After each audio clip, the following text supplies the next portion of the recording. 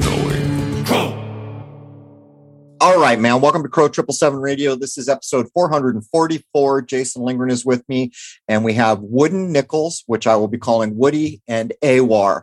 Everyone's probably familiar with the very long series that Awar put out. So many good ideas. When I first saw it, I saw things like his work on the Prague clock. I thought I was the only one who had thought of these things, but lo and behold, there it was.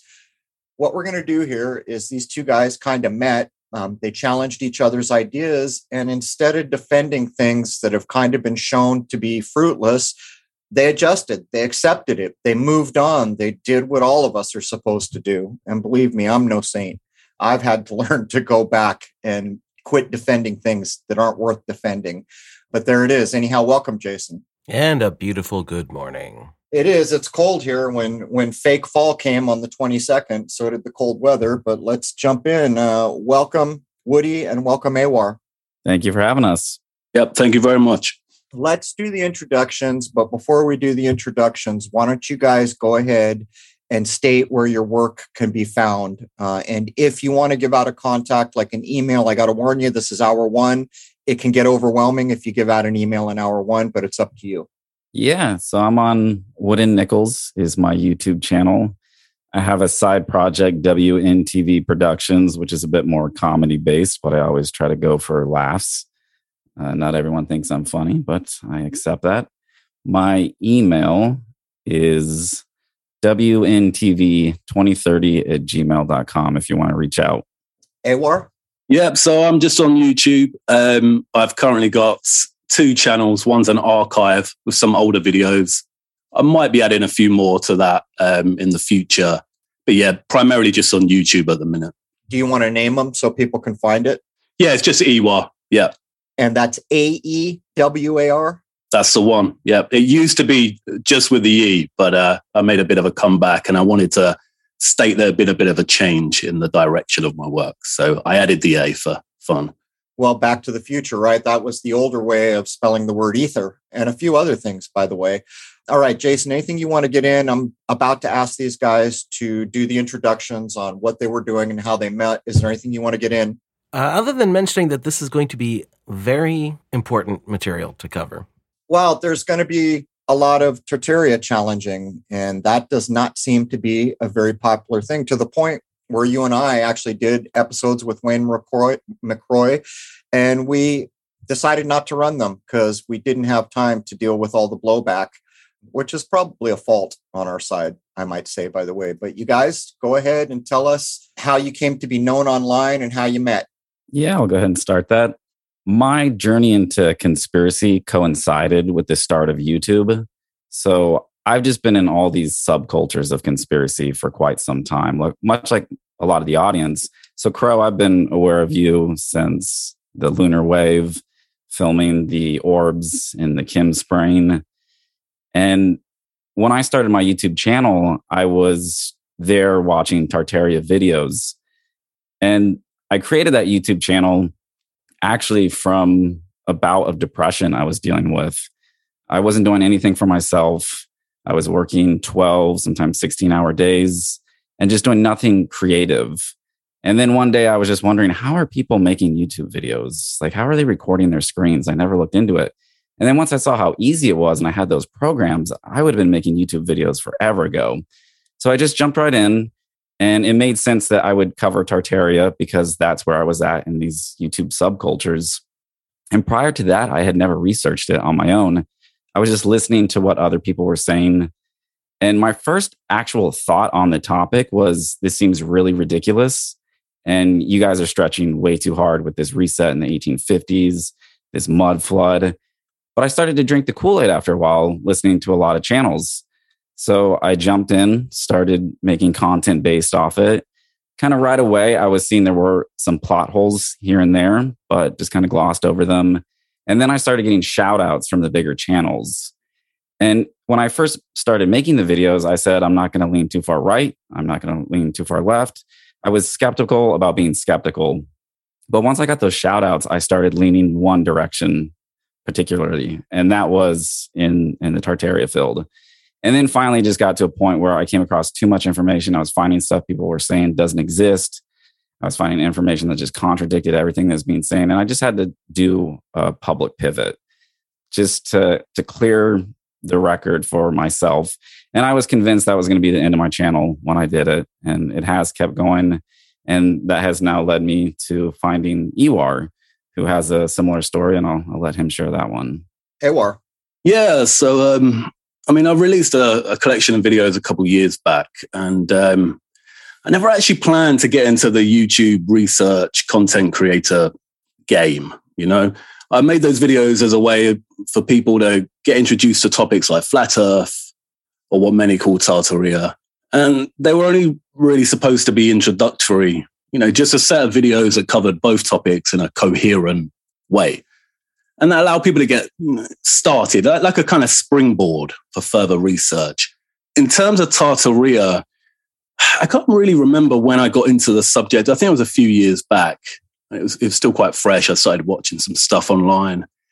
And I always thought it was quite cool and, interesting, but never really invested much time into researching into it properly until I set myself the challenge of making LHFE. And, with that collection of videos, I wanted to keep it basic and introductory, but inevitably got wrapped up into looking into the subject in a much deeper way. And then getting out and about, doing field research. And I started that, I think it was around November 2020. Yeah, it must have been, because I think the election was happening at the same time. So I've been in that subject now for, almost 2 years and quite deep. But pretty much as soon after I released it, the LHFE series, I started to realize I'd messed up, but even before that, there were certain elements to the hypothesis, like the mud flood and the impossible architecture. There was something niggling at me. And I think it's because I couldn't reconcile them properly in argument. But it became very evident after I released it. It was just plain incorrect. And it wasn't going to work. And I entered a little bit of a low, actually, during that period. Because before releasing that, I was just relatively small, unknown channel. And I only uploaded so I could share these videos with people I know. But then after that, it blew up, quite unexpectedly. And in a way, it kind of felt inorganic. It felt a bit unnatural, it just blew up. So I entered a little bit of a weird headspace because I knew I was wrong, but I didn't know how I was going to correct it. So I stepped away for a bit. But, still had that fascination with the subject, even more so, actually, because I was vigorously testing it, testing the claims. I really wanted them to work. And, you go through what you would call cognitive dissonance. But at the same time, it's hard to tell whether the dissonance was primarily in relation to the subject matter or because I realized this thing's not working. So I came back with a volume 2, and my intentions were to slowly debunk myself. Start challenging myself, start adding in the nuance and the complexity and crafting it all around this metaphor of a fall, like a fall from the heights of awakening. That's what I wanted to do, but it became too much from a writing stance. I do like to write, and it just wasn't working. And people weren't really getting where it was going, I don't think. And that was bugging me. So I just crashed it down and did the pivot. And here I am now. And I think the way I got introduced to Wooden, I hadn't heard of Wooden before the pivot, but he swung by in the comments section and said something along the lines of, Tartaria is like Las Vegas. It's fun to visit, but not somewhere you want to stick around. And we got in touch after that, and it's been good. Well, there's the honorable seal on, how this got introduced to me. Early on, I made a rule for myself, and I was very fortunate. Maybe I had a little guiding luck with me. I knew I was never going to join groups, and that has served me well. And that doesn't mean I support all kinds of groups. I just don't join them because I don't want to inherit what the group as a whole thinks. And for me, it was mainly flat Earth. As everyone knows, I accidentally shoot the lunar wave. A year later, I post it. And at the time, I didn't know. Actually, Jason and I didn't know until well into this podcast that 30 days later, the flat Earth movement kicked on the tail of the first lunar wave posting. And everybody was referencing the video. But that's one of the reasons I truly appreciate what you're doing, because it is not easy to put that much effort into making videos and other things, and then have people point out things that are clearly not right, and you find yourself defending them. So I just want to say, good on you guys. Woody, where would you start this tale? I think the bullet point you provided me was leaving Tartaria. Yeah, so I actually had a pivot that I don't think a lot of people knew about. I did this series called Hidden Kansas, Part 1 and Part 2. And in it, I was looking at the Badlands of Kansas from my computer. And I was like, hey, well, these kind of look like ruins. And one of them is even called Little Jerusalem. Another one I think is like Castle Rock. And I was like, I bet they're rubbing it in our faces. So I did these 2 series on it, speculating that that's what they were, possibly melted.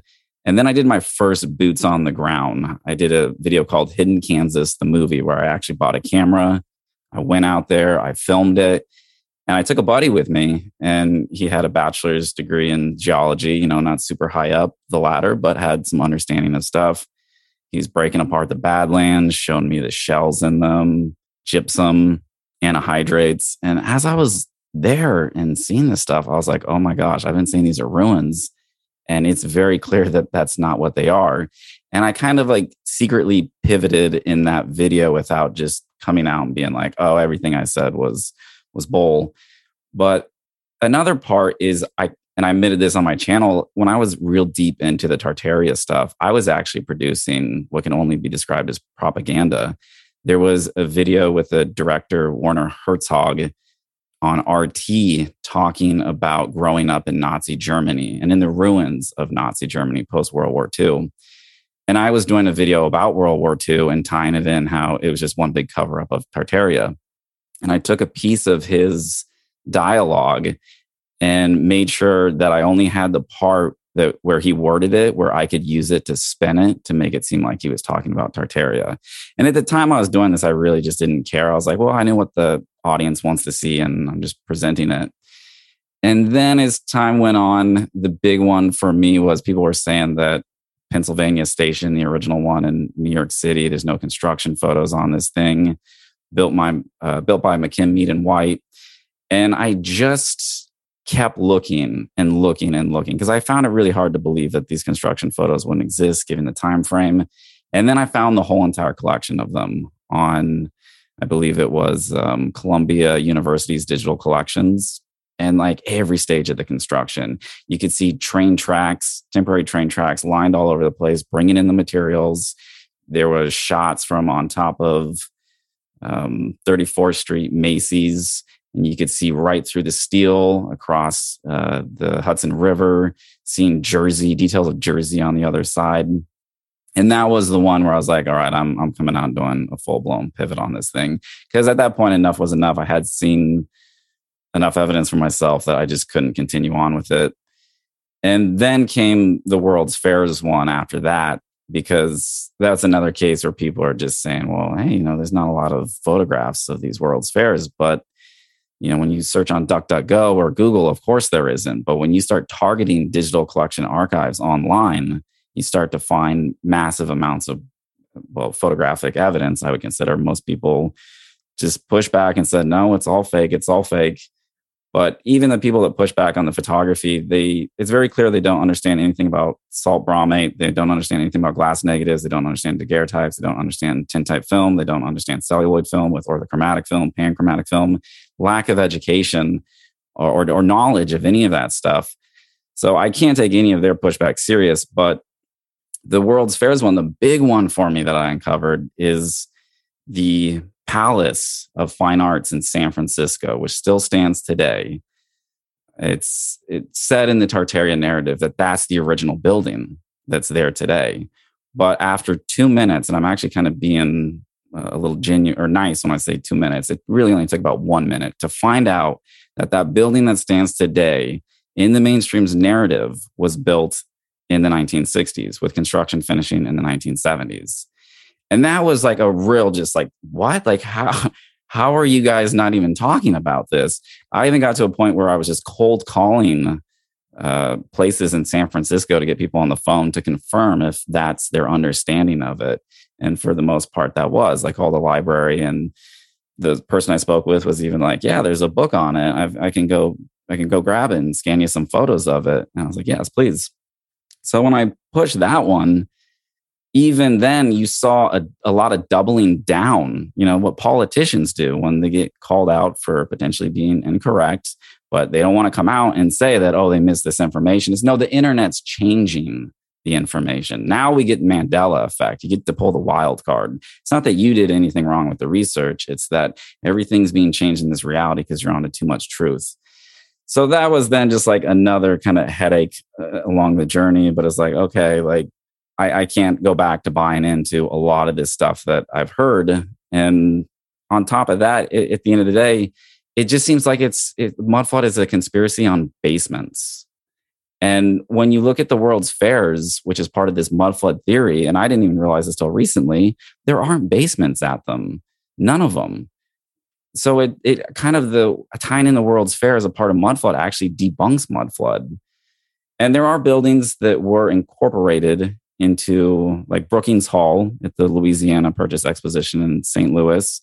That was a building that was already existing before that does have basement windows. It's like a stone castle building.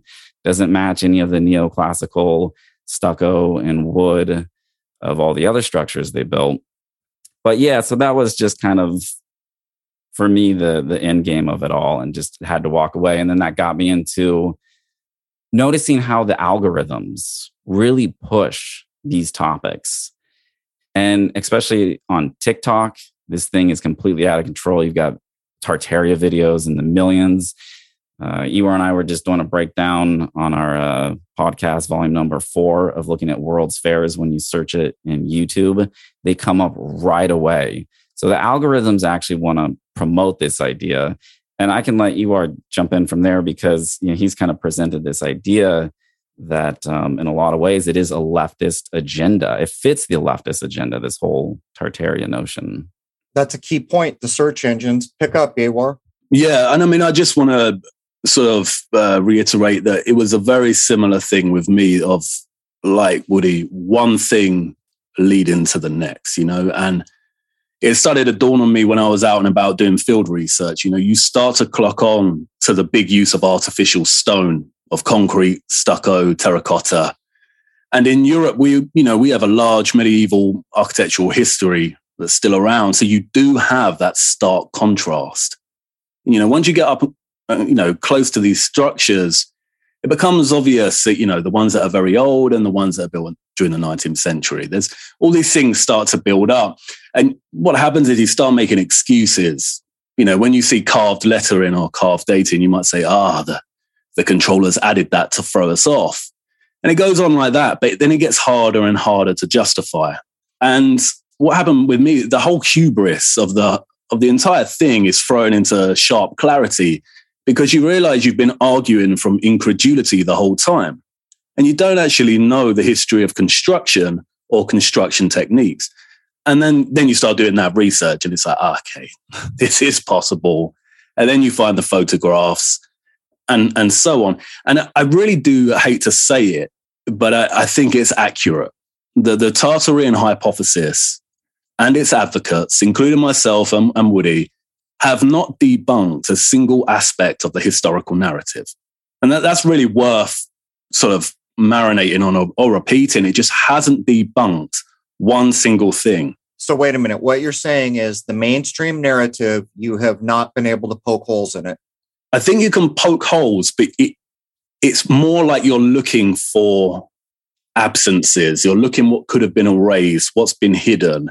I don't think it can be debunked, not easily. And it certainly hasn't been debunked by the Tartarian hypothesis or its advocates. And that's because it's argument from incredulity and speculation. And it's speculation with a preconceived idea already in mind that the structures were impossible and belonged to another civilization.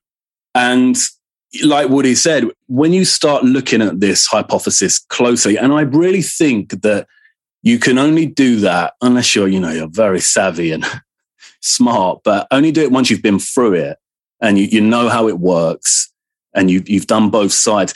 You start to uncover this sort of dark side of Tartaria. And, it has very dark undertones.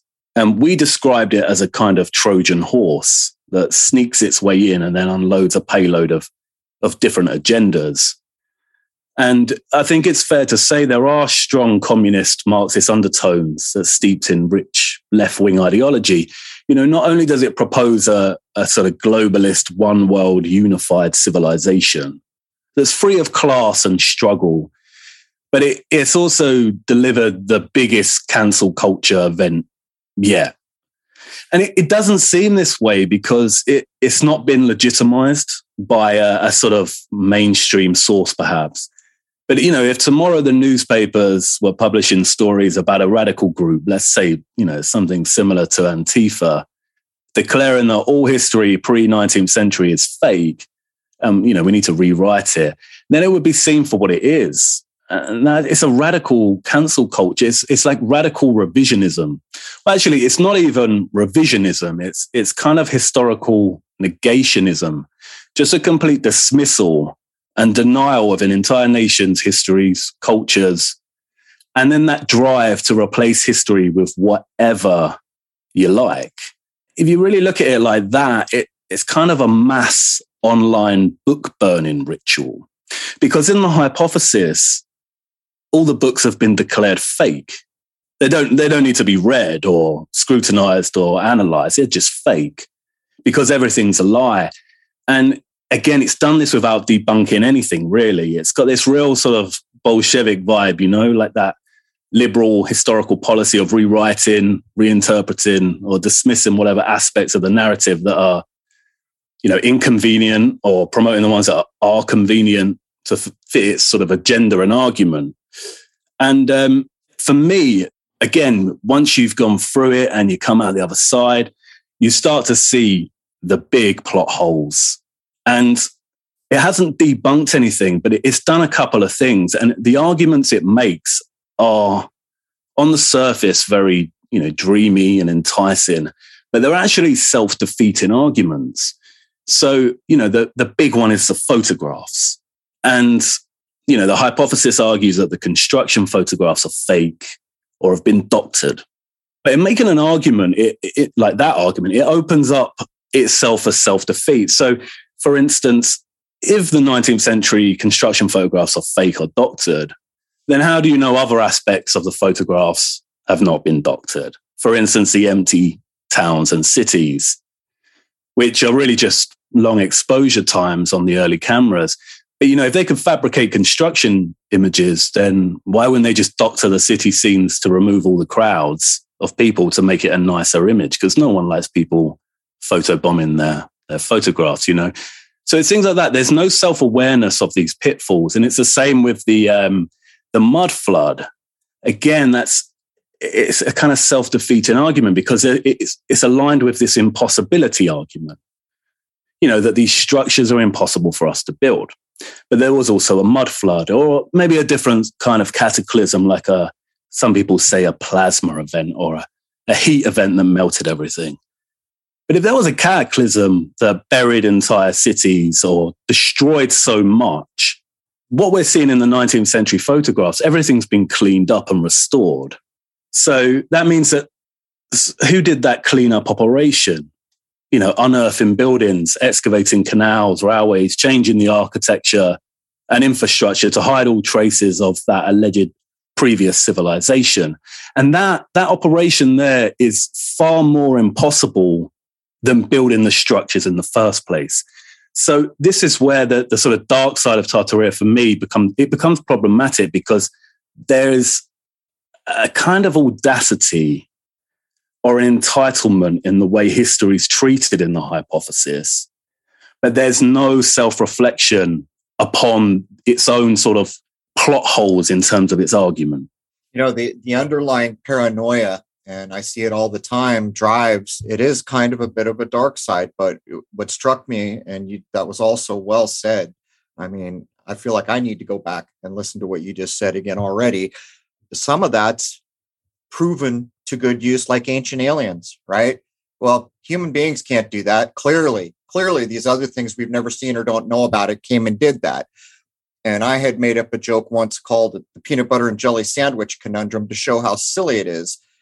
I'm in the middle of the desert. There's a building there. There's dust everywhere. And I walk in, no one's around, no tracks. There's a peanut butter and jelly sandwich on the table. How did it get there? That's the joke I made. Well, clearly we know human beings make peanut butter and jelly sandwiches.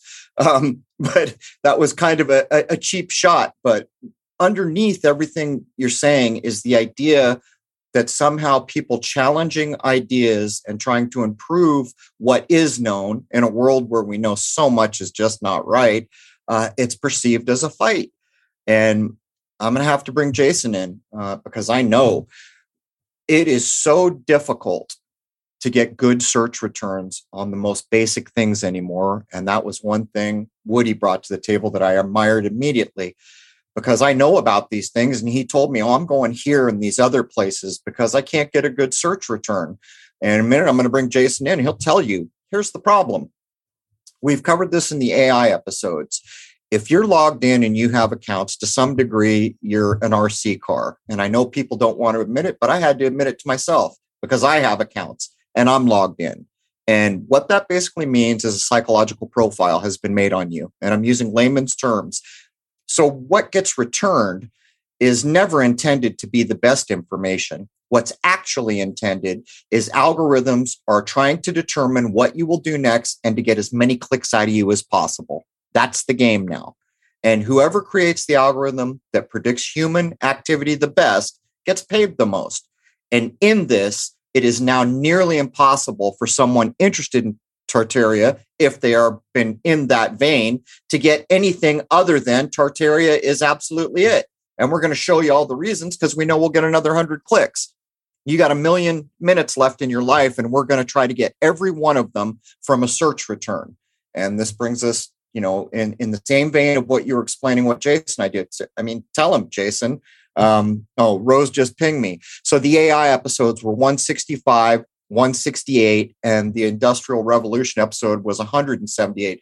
But Jason, how difficult is it? I mean, you and I a week ago were talking about getting laptops that have never been logged on to anything. Go ahead, tell them what it's like now, trying to do the research we used to do easily. Huge difference. I mean, we did how many episodes going back over 6 years now, and I would write, take me a couple of days, and we would write episode after episode, and pretty much having no problem with various sources that we were pulling from.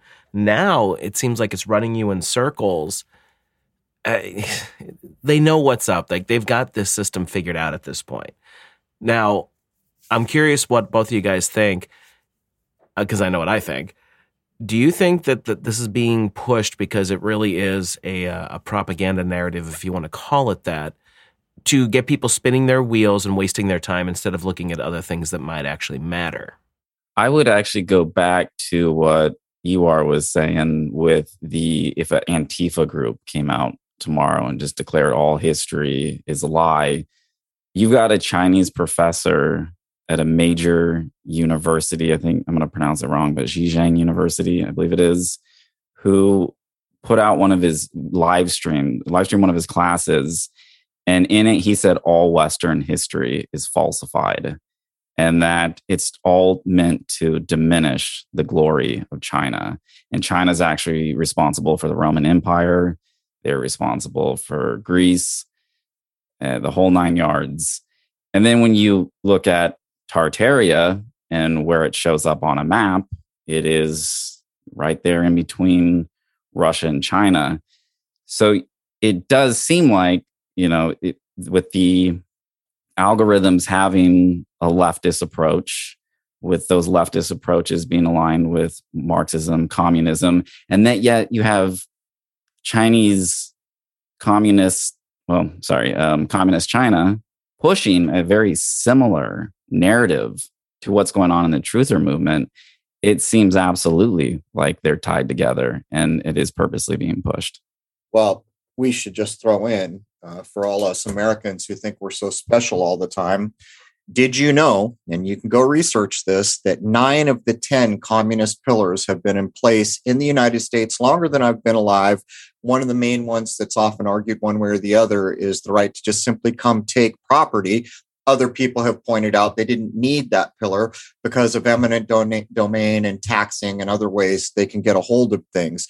And I think what you just said, Woody, is so critically important, because I know people in high places who claim that what's coming would be most closely aligned with some bizarre version of communism. And when you begin to think about this, but what would you add, Awar? Yeah, I mean, and also as well, the Tartarian hypothesis is predicated. It has its origins in extreme Russian revisionism. Anyway, the work of Fomenko and his communist predecessor, and like Woody said, it aligns very well with what communist China are doing and what they're pushing right now. So it isn't a surprise, I guess, that this, and actually just to go back to the name Tartaria, that to me is a very sly one, because, and it's not coincidental, I don't think, because out of all the terms, the names, the labels that could have been chosen to designate this conspiracy theory, that's the one that gets picked. And because it's unfamiliar, it's enough to pass through. Not that many people know that Tartary was a European blanket term to describe Central Asia in the Middle Ages. If all we got to do is imagine if the hypothesis said China or Russia, so one world Chinese or one world Russians, it wouldn't work. No one would have bought into it. Or if they had, checked out, there would have been opposition. So it's kind of like quite sneaky, that Tartaria, that name. And it is worrying the way that it's exploded all over TikTok. And I didn't really know that until Wooden showed me. And it was a bit of an eye-opener. And I know that the advocates of the hypothesis argue that it's just used as a blanket term to describe, this civilization or this act of investigating lost history. But I don't think it matters, because you still have a situation now where the youth are going around and calling their history Tartarian. And I was actually very careful in LHFE. I never used that word Tartaria once. I didn't use it once. And that's because I wasn't comfortable using it. I wasn't comfortable reclassifying what I thought was a lost history as Tartarian, because I know the narrative surrounding the Black Death and the decimation of Europe at the end of the Middle Ages, and it just felt inappropriate. But the thing is that, and it goes back to your point, Crow, about ancient aliens, is that the redemptive aspect to the hypothesis is the advanced technology argument. That's really the selling point. Everyone gets sort of, bedazzled by that these structures could have been some kind or some form of advanced technology. But for me now, coming out the other side of it and seeing all these connections, it does read a bit like a grooming exercise to get everyone excited about the notion of advanced technology. And I've said it before to Woody, that tradition, family, culture is not present or even, explored in the hypothesis. It's just a celebration or kind of worship of some kind of cosmic energy and advanced technology. And it's so obvious why this would be promoted by the algorithm, because YouTube and, it's all full of this, the internet. They want people thinking like this. And it ties directly into the sort of incoming fourth industrial revolution push, the technocracy agenda. So I do see it as the same as Ancient Aliens, just in a different coat of paint. And it's a warming up exercise, I think, or benefits the warming up exercise to get everybody used to this idea of advanced technology. But there's one thing that I was kind of reflecting on about this, and I actually consider the Tartarian hypothesis a tremendous failure. A lot about 2020 and 2021 was a failure, I'd say. But this one for sure, because, we're living through the craziest time. And there is a great awakening happening. And I personally feel that this awakening, I now feel this way, is being engineered deliberately. And there is a fourth industrial revolution coming, whether we like it or not, whether it's going to be a really dark one, dystopia, or maybe a utopian one, who knows? But it kind of, reminds me of that saying that kind of characterizes our zeitgeist of nothing can stop what's coming, it's coming. And Tartaria failed because we, the truth pursuers or the awake, looked back at our past, our roots, and we marveled. But then we said, there's no way. We didn't do that. It's impossible. That right there to me, was the moment of failure. It's just like a Shakespearean tragedy. There's this moment, when the protagonist, the hero, undergoes a tragic fall and transforms, into a kind of like a villain. When Macbeth murders Duncan, for instance, it kind of changes his character. Or, like in Breaking Bad, when Walt lets Jesse's girlfriend die, from the beginning of that show, you're like rooting for Walt. And then that happens and you see a change, you see a callousness. He's not the same. He's fallen from his grace. That's a point of no return kind of thing. Well, in Tartaria, it was that moment that we said, there's no way. That's impossible. We didn't look back at our roots and see the stark reality of the matter. And that matter is that technology has been our downfall. That to me, that's really the crux of it. We no longer care for craft. We don't use our hands in the same way. We don't take time. We don't have the same relationship with animals like we did with the horse. We no longer build like with the same care and love, with the same drive to make things look wonderful. And that's not to say we didn't have problems back then. We did. We had a lot. We had slavery, racial injustice, child labor. But if we had just ironed out those issues and not pursued the trajectory of advanced technology, because that's really what the Industrial Revolution was, if we hadn't gone after it so hard and, solidified globalization, then things may have been better. And to me, what's really kind of ironic with this all is that, what was one of the key inventions of that 19th century Industrial Revolution? It was the camera. So we invented the very thing that could capture the last glimmer and twilight of that care, that slowness and love of labor that we once had. We clicked the shutter and relegated it to the past forever. And then we got on with inventing the modern era we find ourselves in today. So to me, that's the tragic fall or failure of the Tartarian hypothesis. We did not recognize what we lost, but we thought it was all a lie, and that the solution was more of the advanced technology that led to the downfall of how we used to live in the first place. So really, to me, that's just how I see it. It's the crux of the whole thing and where my head is at in a sense, because I can't help but see it as technology advances, we lose a lot. And in many ways regress. That's not to say that, technology doesn't make us advance in other ways, but there is something to say about that loss of tradition and skills. Yeah. So well put forth. And that the last part there with the technology, it's true. It's just true. And for me, the problem becomes who controls it, who owns it. It's never designed for the good of all. It's always been someone with power going for as much as they could get away with. And I'll put this on the table. If I had to venture an educated guess at what's actually happened to us over eons and eons and eons, I suspect, and this is just what I suspect, probably never be able to prove it. I suspect that we were higher and we've continuously fell lower and lower and lower and lower. That's what I suspect is correct. We can demonstrate if we go back to the late 1800s, look at how many languages an educated person spoke. Look at their handwriting, how gorgeous it is. Look at the beautiful things they made from the labor you were just referencing. We fell from even just that short time ago. But one of the things you touched on, Ancient Aliens, I don't know how, has it been around 20 years or something? It's never gone off the air. And not only has it never gone off the air, they take episodes they'd already made and re-edit them together and call them new to keep it continually on the air. And this is akin to the search engine. Where we are now, if we see an algorithm regularly putting things forward, that's an agenda. And I think you've hit it on the head.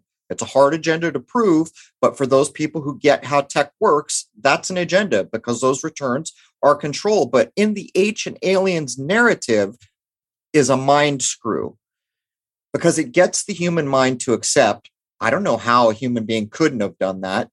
A human being couldn't have done that. We could never do that. Yep. Some other advanced technology had to have done that. It's bad enough to think that way, but you've limited your own future by considering and accepting that a human being could never do that in the first place. And that brings us back to the peanut butter and jelly supposition, right? We have no evidence for others or, all these other things they're attributing these buildings to. But before I hand it back, I want to touch on the Fomenko one thing. There was another guy that I covered way back called Hadibov, and I had to walk that back at double time. Hadibov had all these brilliant ideas, and it appeared that maybe some Russian researcher had been describing the lunar wave. And then pretty soon we began to realize he was telling everyone that this part of the universe got populated by thermoses that were brought by spider aliens. And I was like, oh my God. By the time we had it translated, because all these Russian speakers were helping me translate it. And so then I had to walk away. Fomenko's a similar thing. As I was looking at the Fomenko that was translated, there were all these great ideas. But it's like all things. The further you look, the further away from level you feel like you're being pulled. There's a part of this narrative that really ties in, like with the way you were saying, with the modern leftist propaganda aspect to it. Is this massively, highly technological empire worldwide supposed to have been defeated by evil white men from Europe with muskets? I don't think anyone really, because there's the melted building theory, which is, I forgot the terminology they give it, that wiped everything out, the X Factor event. I don't think, anyone's really nailed down any good reason for why it just disappeared other than cataclysm. And that's another great thing that you brought up, that it does in some kind of ways tie into the whole climate change agenda, that it's another coat of paint for that one. Yeah. And I would just real briefly go back and just mention that with the oral history that we do have, which isn't a lot, it's that the generations before us, especially the further you go back, were really tough. And the current one is much softer. And you have the current one looking back at the tough one now and trying to erase that oral history and saying they couldn't do anything because they didn't have the internet. They didn't have trucks. Good point. So that, again, ties into that cancel culture aspect. That's the whole selling short of humanity as a whole. Like, people look at something like, oh, they couldn't do that. No, you couldn't do that because all you do is sit around and look at TikTok all day. This is the whole premise of Ancient Aliens. But Ewar, I wanted to ask you, so many brilliant ideas in that first long set of clips you made for YouTube. Some of them, I thought, wow, like the Prague clock I keep coming to. But where are you on the idea of free energy, having come so far in the research from when you first made that? Have you changed your view on the idea that they were pulling free energy out of the air, or have you modified it in any way? Yeah, so on that one, I've definitely modified that. Again, it comes back to this, one thing leading to the next. So I started to realize that a lot of the domes and spires are made out of wood. And, we've also got Notre Dame burning in 2019. So I was thinking, okay, it couldn't have been any, really high, powerful form of energy circulating around these buildings.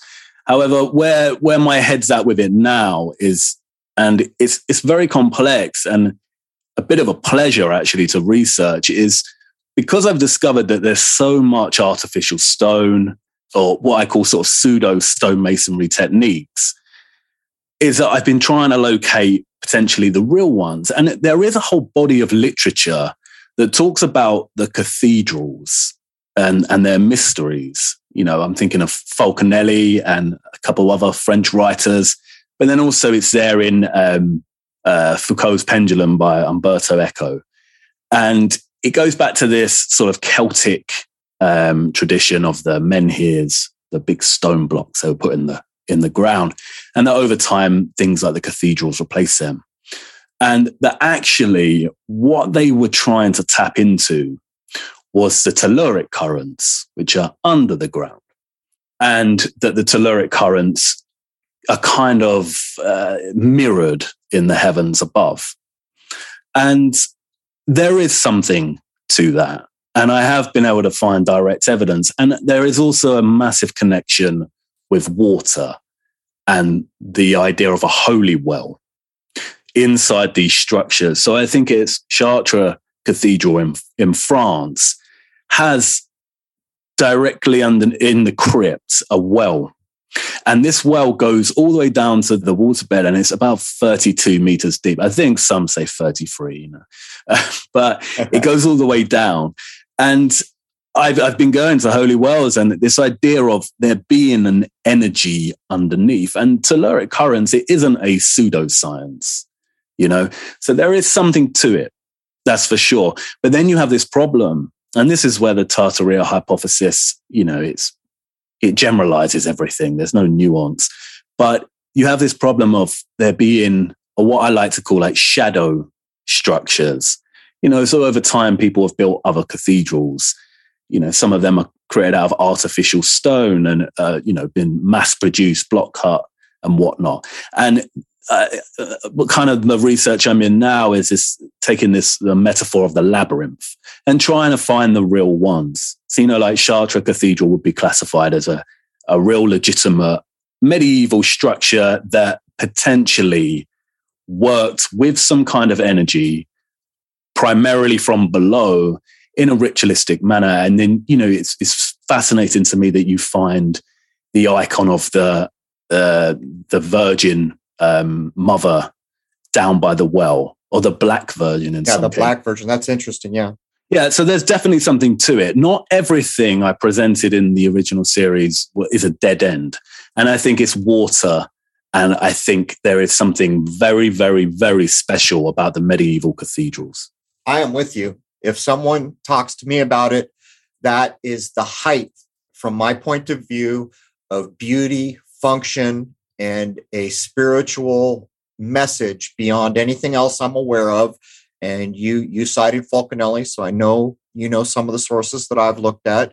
A lot of people want to dismiss Fulcanelli because there was an alchemical idea that when you got to a certain level, you tended to take on a Latin name, but it was not for the reasons one might think. They think it's about bragging. I think it's more about, like, the reason I call myself Crow is to not be famous. It's don't look at me, look at these ideas. They are the biggest deal ever. No famous personage could raise to a higher status than these ideas. That's what I see in it. But it's so interesting, the energy thing, because we all know when we go out in the world, look at nature. It never needs a new charge. It never needs another tank of gas. It never needs anything. So we subconsciously know that permanent energy, if we play by the right rules, must be attainable. People will cite Tesla and other places, but I want to get this in.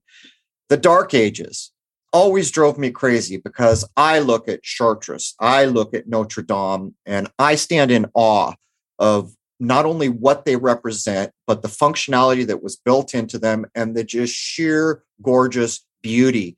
And yet we're told this is a product of coming out of the Dark Ages. I used to ask the question, well, if we had a Dark Ages, where was China? But one of the things, I don't know if you guys are aware of, did you know that upper part of Notre Dame they burned? I think they called it the forest because it was all made out of oak or something. They finished laser scanning that just months before they burned it down. But my point that I want you guys to address is, what about the Dark Ages? So we're supposed to have had these Dark Ages, and the most beautiful things that I've ever seen in my life are a product of that time, kind of. Yeah, no, it's fascinating to me. It's actually part of my current research. I mean, that's the one thing that Tartaria did give me, is a fascination and, a passion for architecture. And the Dark Ages to me are a complete mystery. But everything about that time period, even the Gothic, you got that transition. It's not really a transition, but you have the Romanesque cathedrals, and then Gothic just springs out of nowhere. And it coincides with all the, the Knights Templar lore. And it does really spring out of nowhere in France. At the same time, all over the country, all these Gothic structures start going up, and some of them fairly quickly, in terms of the time period. Now, I don't subscribe to the idea that they're impossible. I know they're very, very possible. And I've spent time going around to them and looking at the masons' marks. And, it's brilliant. But one thing that tells me that they all sprung up at the same time, and what the research is kind of yielding, is that there was some kind of order of builders that were trained, and when the time was right, they did it, because it just comes out of nowhere. And they really do. The cathedrals, to me, and the Dark Ages really does kind of epitomize the occult, the hidden, the occult sciences, like you said, the alchemy. And it's fascinating because I do think of this idea of technology, not necessarily advanced technology, but, as a kind of science as well. And, maybe that something has been occulted or hidden. Maybe it's dangerous. Maybe, we can't know. I think it's quite a simplistic mindset to think that the controllers have just hidden everything from us or, kept it from us because, they're evil. But that might not be the case. It could be that some things just can't fall into the hands of society. Otherwise it could be extremely dangerous. But I do feel like with the cathedrals, they did encode some kind of occult knowledge or higher knowledge there. And how they came about it, I don't know. Most of it's been absorbed into law, the Templars and the temple and stuff. So yeah, fascinating. There's so much, and I'm going to have to start wrapping up, but I got to get this on the record. But the Masons, you're talking about these skilled Masons, and these men or women or whoever they were, they have my respect for being craftspeople at the highest level. It is amazing. But what happened with Masonry? Those were what they were called practicing Masons. In other words, they cut stone, they designed things, they built things. What do we have now? Speculative Masons. So even that has been falling with everything. And I don't think there's any doubt in my mind that there was and still tries to be a path to how to become a higher human being in glass and stone. And as Falconelli and others showed, they have been working night and day to remove things like the St. Christopher holding baby Jesus in the front of these things, all dragged out back and smashed. But I think we're at the top of the hour and we got a whole nother hour to get into these things. It's an absolute pleasure talking with you guys. You're no nonsense and you're serious about what you do. So I appreciate it. Woody, can you give us one more time where people can find you? Yeah, it's Wood and Nichols on YouTube. And just, we are open-minded to the idea that there is a lie about history. We're just switching up on this one because we think it might be a distraction. All right. Awar, can you please tell folks where they can find you and your work? Just on YouTube, Awar, AEWAR. Okay. Just so people know, on Awar's work, there is a very long, famous series. What's the proper title on that series, Awar, the first one you did? Well, it was the second one, but it's A Lost History of Flat Earth. All right. So that's the one that's been referenced through parts of these conversation and the modified thinking that he's been laying down. So if you go, and these are very well put together, there's a lot of interesting ideas. I'm going to bring up more in hour 2. Jason, I know we're up against it. Anything you want to get in before I wrap hour 1? Well, I just want to point out the fact that people really need to use critical thinking with a lot of these topics. If indeed there were a lot of buildings or leftovers from an older civilization, somebody somewhere, for instance, while the West was being expanded in the United States, should have come across something and reported on it, because this is at a time before all of the newspapers and all that were a completely controlled narrative, and there isn't anything.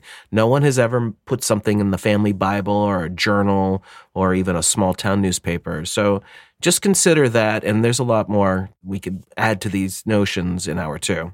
We will. And part of the problem here is the paranoia creeps in, because as of 2020, very few people are willing to consider that there aren't some pretty dark minds trying to pull off some pretty dark things in this world. And it adds to the paranoia. Problem is the paranoia, when you're researching that, has to go away. And then there's other problems, like I cite it all the time. Napoleon Bonaparte, who probably, if he existed anyway as the way we think he did, probably knew some things. What did he tell us? History was a lie agreed upon. And that's not hard to prove, because history is nearly always written by one side, the victor. In other words, half of the story is almost never told. And all these problems that we're faced with now that people are coming back to an awakened state and reaching for the stars, hopefully soon, these are some of the hurdles we have to come to. And as I sign off hour 1, if somebody challenges things and tries to present evidence, or however they're doing it, those should not be fighting words. Those should be calm, sit down, examine what's been offered. That's what should happen in that time. And that's how it used to be, right? In science, even though you could say they were all part of the same group, one guy would challenge something he'd publish out to the whole community. And then the whole community would either kick it apart or adopt it. These ideas are also another thing that is suffering from the online kind of paranoia. And lastly, If an algorithm keeps returning you the same thing, that should be grounds to be suspicious.